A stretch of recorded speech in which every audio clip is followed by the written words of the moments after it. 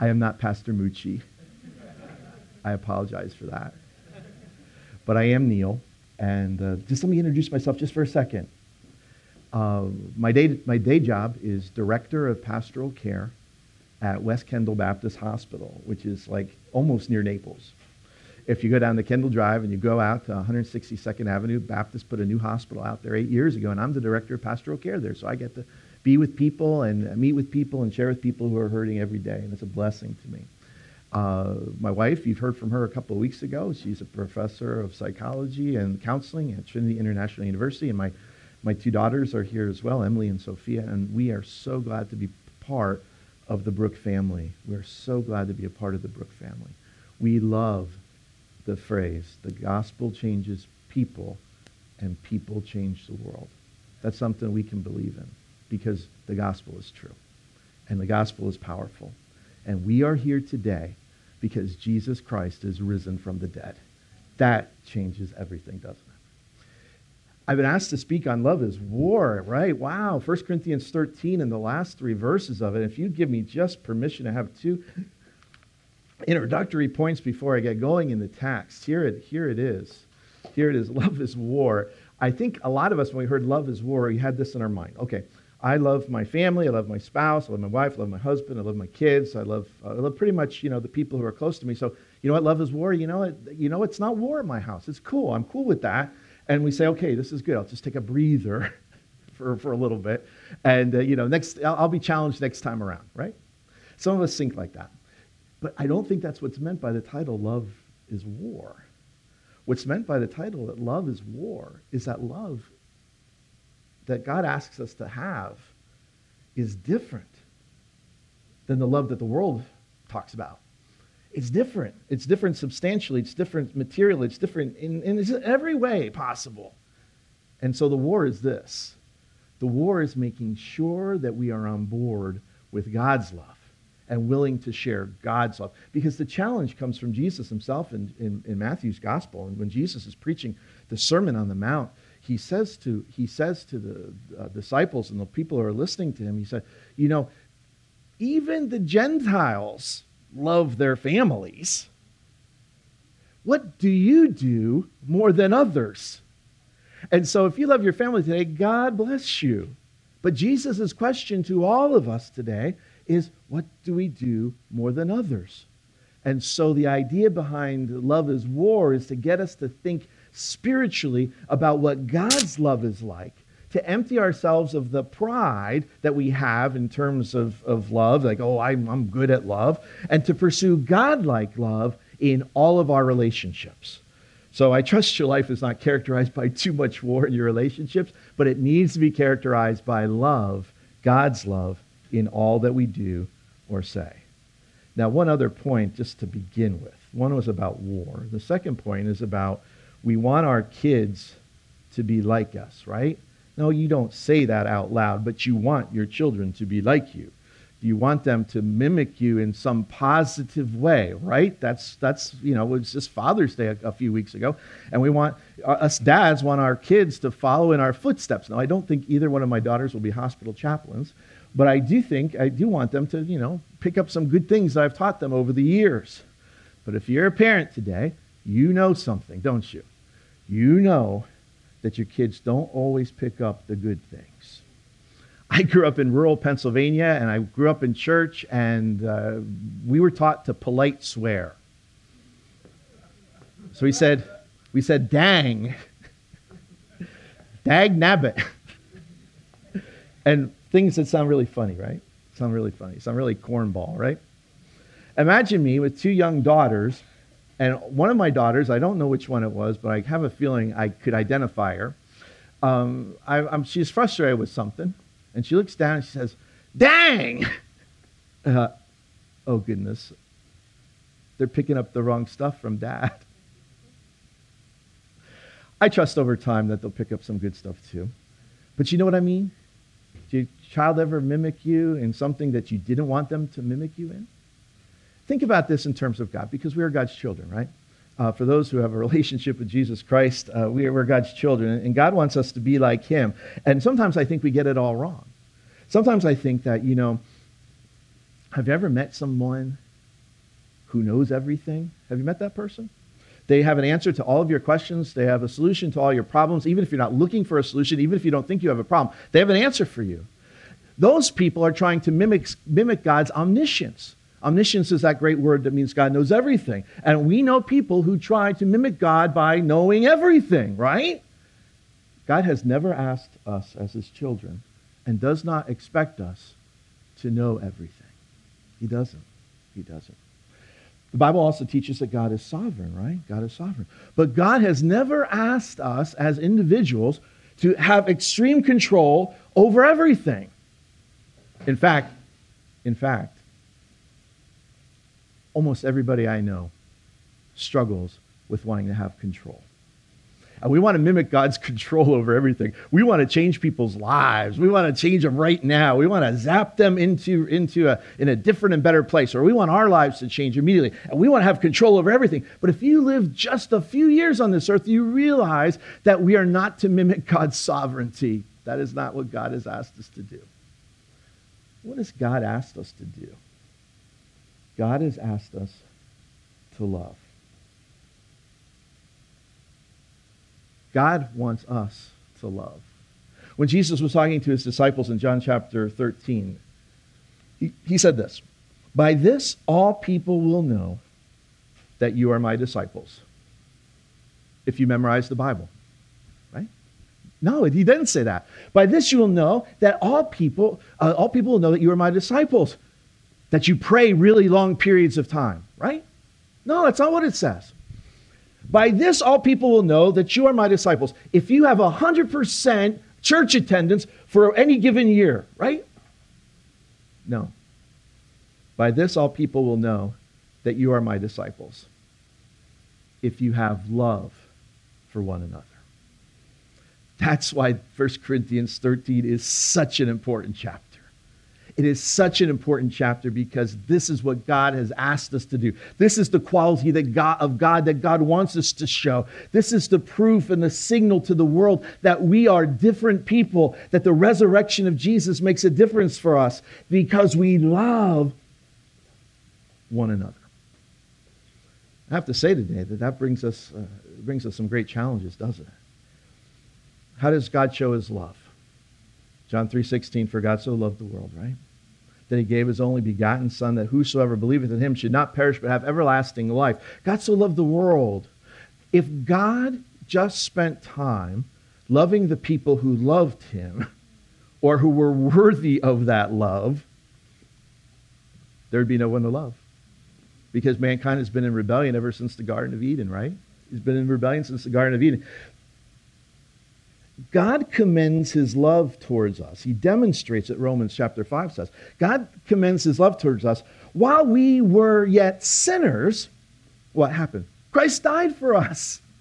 God loved us so much when we were unlovely and unlovable that he sent his Son to die for us. That's the kind of love that God wants us to emulate. That's the kind of love that God wants to work in our hearts. That is the kind of love that 1 Corinthians 13 is talking about. So if you first started thinking, oh man, the sermon's about getting along with my in-laws, or it's about, everyone's a jerk, right? I have to love them. No, it's not about that. It's about making sure that we know what God's love is and that we can share it with others. Pastor Mucci has, in the sermons before this, talks about our posture and our prayer. I think a good posture for today's sermon is this. God's love is eternal, and we should move in that direction. God's love is eternal, and we need to move in that direction. And our prayer has been the same every week, and I continue the same prayer, and I trust that you've been praying this prayer during the series of sermons. God, help me to receive your love and strengthen me to display it. God, help me to receive your love and strengthen me to display it. Well, that brings us to our text this morning. 1 Corinthians chapter 13, it's the last 3 verses of the chapter. Paul writes, when I was a child, I spoke like a child. I thought like a child. I reasoned like a child. And when I became a man, I gave up childish ways. For now we see in a mirror dimly, but then face to face. Now I know in part, then I shall know fully, even as I have been fully known. So now faith, hope, and love abide, these three. But the greatest of these is love. As we think about this text today, I think, we make a point on each of the verses. I think that's a fair way of dealing with the text. And we want to really embrace what God's love is for us today. Point number 1 is taken from verse 11. God's love should lead us to maturity. God's love should lead us to maturity. When I was a child, I spoke like a child. I thought like a child. I reasoned like a child. And when I became a man, and I think we can make that a gender-neutral term, when I grew up, whether we're men or women, when I grew up, I gave up childish ways. Love helps us to grow. God's love helps us to mature. It helps our way of thinking through things and thinking about things. If we truly know what God's love is, God is going to enable us to handle life's most difficult situations and to navigate some of the really tricky spots of life. If that love is true and our understanding of that love is deeper and deeper each day, what's going to happen is that God is going to change us and allow us to navigate what I think is a rather difficult world. Because what happens is that our circumstances so often overwhelm us. Because life is filled with these crazy circumstances. You're driving along, you get this call, something bad. Oh no, right? A catastrophe, a tragedy, a hardship, a heartache, bad doctor's report, downsizing at work. How do you get through all that? It's tough. Circumstances pile and pile and pile on top of each other until we're weak and we look up and say, Lord, what on earth is going on? If you've ever felt that way, you are in good company. Because if you read the Bible through, what you realize is that so many of the people in the Bible have gone exactly through that same experience. Where the prophet Jeremiah himself says, Lord, why have you deceived me? Some really godly people had some really deep and probing questions for God. And God's answer to them and to us and to me and to you is to know how much God loves you. And to know that love is never going to change, no matter what phone call you get, no matter what report you get, no matter what hardship you get, no matter anything of the sort. God will never abandon you. And that's the love that's different than the love of the world. Because the love of the world will turn on you in a second. You can be popular and famous and everyone loves you. And then what's the expression, kids? They drop off, right? And the love drops off too. The idea is that the world will turn on you in a second, but God will never, ever turn on you. That's the kind of love we need to navigate difficult situations. And the idea is that love leads us to growth. When I was a child, I spoke like a child, I thought like a child, I reasoned like a child, but when I became a man, I gave up childish ways. And that's why we have to be different in the world, in our lives than we are in the world, because the world says if you want to experience love, you have to earn it. You have to earn love. And so a lot of people enter into a relationship with God just like they're in the world, and they have to realize, and they realize, they come to this knowledge that, oh my goodness, I have to do stuff so God will love me. We're really glad you're here on a rainy day. Super glad. Thank you for coming, right? God's love is not dependent on whether you attended church today. Please come back next week, right? Please come back next week. But God will still love you if the rain kept you away today. God will still love you if you didn't read the scripture today. God will still love you if you forgot to pray. God will still love you. I think it's wise to do all of those things. It's wise to pray and it's wise to read the scripture. It's wise to do those things. But God's love isn't going to change on you. And so people say, I have to do all this stuff. I have to do all this stuff so that God will love me. And the Bible says, no, that's not true. When we were sinners, Christ died for us, right? That's the bottom line. And so, you know where I'm going with this? Because I've I work in a hospital. I work with people who are sick. And you know what they say to me? Sometimes, the church people. They say, pastor or chaplain or Neil, whatever they call me. They say, I was really good. I went to church. I did everything right. I took care of my body. Now I have cancer.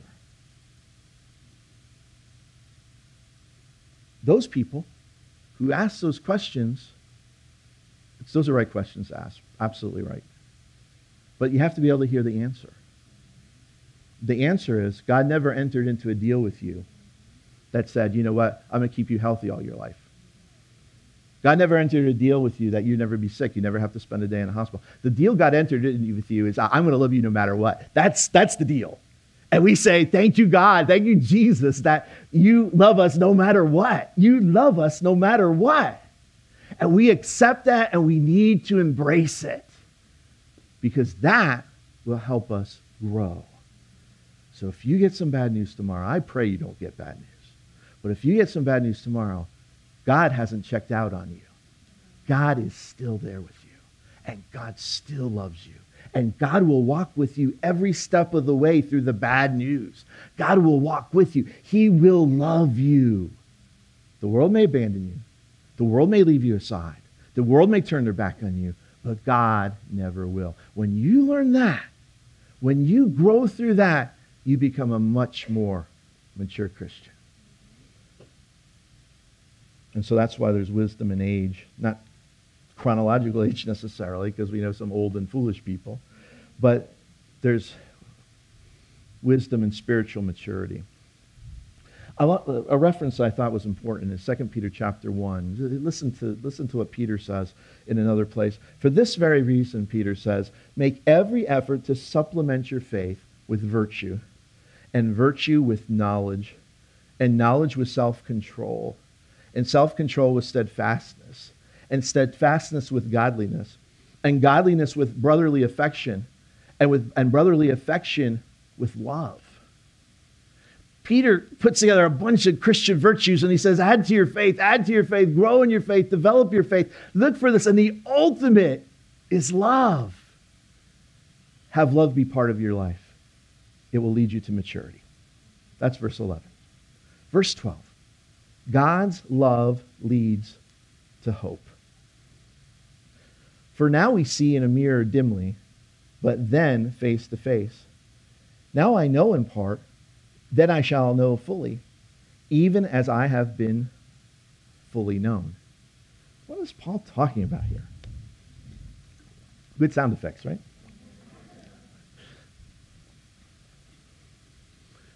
I hope you see that there's a progress in verse 12. There's a now and there's a then. He says it 2 different times. Now we see in a mirror dimly, but then face to face. Now I know in part, but then I shall know fully. This goes along with the idea of maturity from the previous verse. It's the idea of knowing that there is something beyond today. We wish we had the answers to our problems today. Now is the then, but we see at a mirror darkly. And this is the place where, you look up something about ancient mirrors and you realize that they did not have high quality mirrors back then. They had polished sheets of metal and they were kind of dark. And you really couldn't see very well in the mirror. And in fact, the word of darkly also is connected with the word enigmatically, problematically, mysteriously. And the idea is this. Do you ever feel like you're walking in the dark? What's God doing in my life? What's happening in my life? I wish God would tell me. I wish someone would come and tap me on the shoulder and say, this is what's happening, or that's what's happening. I wish that were true. Even the Apostle Paul, who has this really, it seems like this super access to God and a super godly guy, and he's starting all these churches and having visions of the Lord and all these things. Even he says, I'm looking in a mirror darkly now. Please don't be frustrated by the now. Don't be frustrated. We do live in a world where we see in a mirror darkly. We don't understand everything that's going on. We don't have a full comprehension of why things happen. I wish I could sit with patients and say, I know exactly why this happened to you. But you know what? We don't know that. We don't know the answers to those questions. Pastors wish that they could sit down with their congregants who are going through terribly difficult times and say, you know what, this is exactly why all this stuff happened to you. And God says, no, that's not the deal. We help people walk through things. We help point people to God. We help remind people that God loves them. But we still, in the now, don't have these answers that we're seeking. Do you have a list somewhere in your Bible, in your mind, of the questions you have for God? Why did this happen? Why did that happen? What's going on here? You have a list like that? My list got so long, I guess I just hit delete for a while and cleared it up for a while. And then the list starts piling back up again because there's a lot of stuff I have questions about. I don't think it's wrong to have questions. I don't think it's wrong to process life as it comes at you. Why did this happen? Why did that happen? I don't think there's anything wrong with that. But what I do think is that we have to accept God's answer. And that's the battle of faith. God says to us, I love you. That's his answer. I love you. You may not know the answer now. You may not know the answer 10 years from now. You may not know the answer until you get to heaven. But the now is here. But there will be a then. I mean, if you circle in your Bible, if you're highlighting your Bible, if you take notes, just, make capital the word then, right? Then. Because there's going to be a then. Your heart is begging for a then. We know what now's like. We need a then. And God's then is a promise. Now, we're in an age of promises, right? We're in a political time and candidates making promises and so forth. But if you've lived long enough, you know that a lot of those things don't ever really pan out. That people sometimes make promises that they can't keep or they're not unable to keep for whatever reason. And and maybe you've been let down by people who've made promises before. And the idea is that when God makes a promise, God's promises are ironclad. He never walks away from a promise. He never abandons his children. His love is forever. And so there will be a then to come. A then. Thank God for then. I shall know fully, even as I have been fully known. That gives me hope. Wait, you hear what it says? Even as I have been fully known. And maybe God has you here today for this reason. What you're going through today, you don't think anybody knows about. It's in your heart. You have that heart pretty guarded. It's tight. It's locked up. Nobody knows. Because if people knew, you might fall apart. Your life might be different. It might be changed. And it's okay, protect your heart, the Bible says. But this is what I want you to know. And this is what I want you to hear. From God's word, if you are a child of God, God fully knows what you're going through today. He knows the struggle. He knows the pain. He knows it. He knows it. You don't have to dress up and try to impress God with the way we look on the outside. God knows the deepest part of our hearts. And you know what the amazing thing is? He still loves us. He loves us despite our doubts and our concerns and our issues and our problems and all our stuff. God still loves us. Can you believe it? If we could just tap into the eternal resource of God's love, we will have hope. Why are people so hopeless today? Even amongst Christians, I sense a lot of fear among Christians these days. A lot of fear about stuff. There's a lot of upsetment because we've forgotten that God was the one in control. And that we have brothers and sisters across this globe who have suffered a lot more than some of us have. And you know what? God has gotten them through that too because God loves them too. Has anyone ever handed you a check and said, don't cash this until next week? You've had that, right? That tells you a couple things, right? The person is trying to be very polite and say, I don't have the money to cash the check. Right? Well, some of us treat God's love like it's an empty bank account. You know what? I can't afford to show God's love to people because there's nothing in that account. You know, I would be much more loving in my life, but I don't have the resources to be loving. I don't have the heart to be loving. If I draw on my moral, spiritual account, I don't have anything to give anybody. Let's tap into God's love today. Let's tap into the God whose love never dwindles, never hits a zero balance.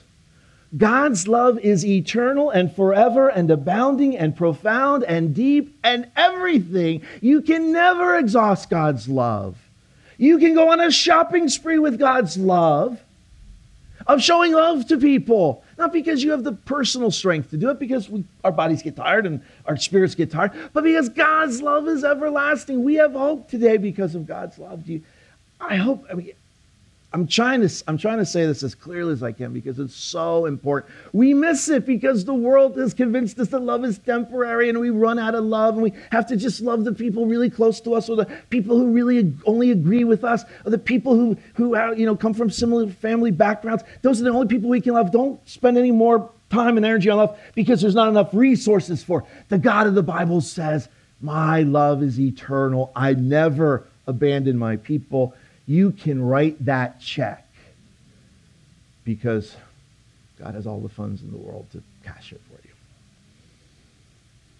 That leads us to number 3. God's love should lead us to maturity. God's love should lead us to hope. Have you read 1 Corinthians before? It's a great book. It's a super book. I probably should spend just a second on talking about it. I can't help but think of, I've been in South Florida for how many years? Over 20 years. Between 20 and 25 years I've been in South Florida. And the Christian community here is an awesome community. It's awesome. But we hurt and we struggle and churches go through, this is not the Bible Belt. It's not the Bible Belt. And so when I read about the Corinthian church, I kind of think about churches here in South Florida. And some of my experiences I've been through. The church in Corinth is a gifted church. Gifted. It's diverse. It has all kinds of people in it. And so it's really cool in a lot of ways. But there's one thing that this church doesn't have. It doesn't have maturity. It does not have maturity. You ever hear the word carnal Christian? The word carnal Christian comes from the book of 1 Corinthians where the word carnal is used. These people argued about everything. You know whose ministry I got saved under? Paul's. I'm better than you. Oh, no, I got saved under Peter's ministry. Oh, no. Someone else baptized me. And so people, how immature is that, right? People argued about their spiritual gifts. Oh, I have the gift of tongues. No, I have the gift of prophecy. Oh, I have the gift of healings. I'm better than you. No, you're better than me. Oh, let's all fight, right? How crazy is that? And Paul is saying, you know what, guys? All those gifts are great. And all those gifts are wonderful. And you can have the most gifted church in the world, but if you don't have love, absolutely nothing you do is worthwhile. That's what 1 Corinthians 13 says, right? You have gifts and talents and abilities, and you can have the biggest crowd in town, but if you don't have love, it is zippo, it is zero, it is nothing. That's what Paul's saying here. And so why is that such an important thing to Paul? Because, people, through their human skill sets, can accomplish very interesting and significant things. But a lot of those things, most of those things, Paul would argue all of those things, are temporary. After the one great leader goes, things fall apart. It was not like what it used to be. And God says to us here in 1 Corinthians 13, that the reason why love is so important, the reason why love is war, the reason why we have to invest in love, the reason why we have to move in the direction of the eternity of love is this. So now faith, hope, and love abide. 1 Corinthians 13, verse 13. These 3. But the greatest of these is love. He's talking about, you guys are impressed with your tongues gift? It's going to pass away. Some of you are impressed with your knowledge? It's going to pass away. Some of you are impressed because you can prophesy or heal or, name your gift. And Paul says those things are going to pass away. The thing that ends it all is love.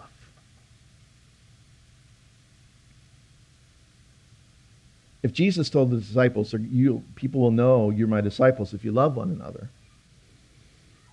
doesn't it seem to you like love is an important thing to God? Doesn't it seem to you that, maybe we need to pay more attention to love? When you love someone with God's love, when you approach life situations, its hardships, its heartaches, its pains, with God's love, do you know what you're doing? You're doing God's work. You're doing the work of the kingdom. Have you ever prayed the Lord's Prayer? Thy kingdom come. Right? When we pray thy kingdom come, sometimes we expect clouds opening and chariots coming and stuff, horns and fanfare and so forth. But maybe Jesus wants us to be part of the answer to that prayer in this way. When you show love, you're doing something that's eternal. When you show God's grace and kindness to somebody, you're showing God's kingdom. I love my job at the hospital because I meet people who never go to church. I meet people who are not religious. In South Florida, there's a lot of not religious people, right? You know that. We all know that. And that's okay. I meet people that may never darken the door of the church, but guess what? I get to show them God's love. And I feel my little, this little light of mine, I feel like it's a big, big ray of light in a very dark place. And I know where you are too, you can show God's love and make such a difference in the world. You're doing God's work. You are doing God's work. You are part of the answer to thy kingdom come when you show love. It'll grow us up. It'll give us hope. It will last forever. I've had a couple of friends die in the past month. And that's tough. It's hard. One was close to death and kind of expected. And the other, I went to a conference with last week. He had cancer, and he was dealing with it, but he went to the conference. I'm sitting in Orlando with him at a conference. And 3 days later, he's dead. It makes you really wonder about what lasts in life, right? What's important in life? What's really valuable in life? Our culture will tell us that the most important thing is things. It's money, it's fame, it's power. All those things were talked about in the Gods We Worship series, right? We all were like convicted by that, right? What's really important? It's love. If you come to the end of your life and you have millions in your bank account, but you have no love, you have nothing. You have nothing when you go before God's presence. Nothing. If you have 100% church attendance, but you don't have love, you don't have anything. If you read through the Bible 15 times, but you don't have love, you have nothing. So today, move in the direction of God's love because it is eternal. It's a thing that's going to last. It's a thing that's going to outlast us. And we pray this prayer. God, help me to receive your love and strengthen me to display it. God bless you all. Amen.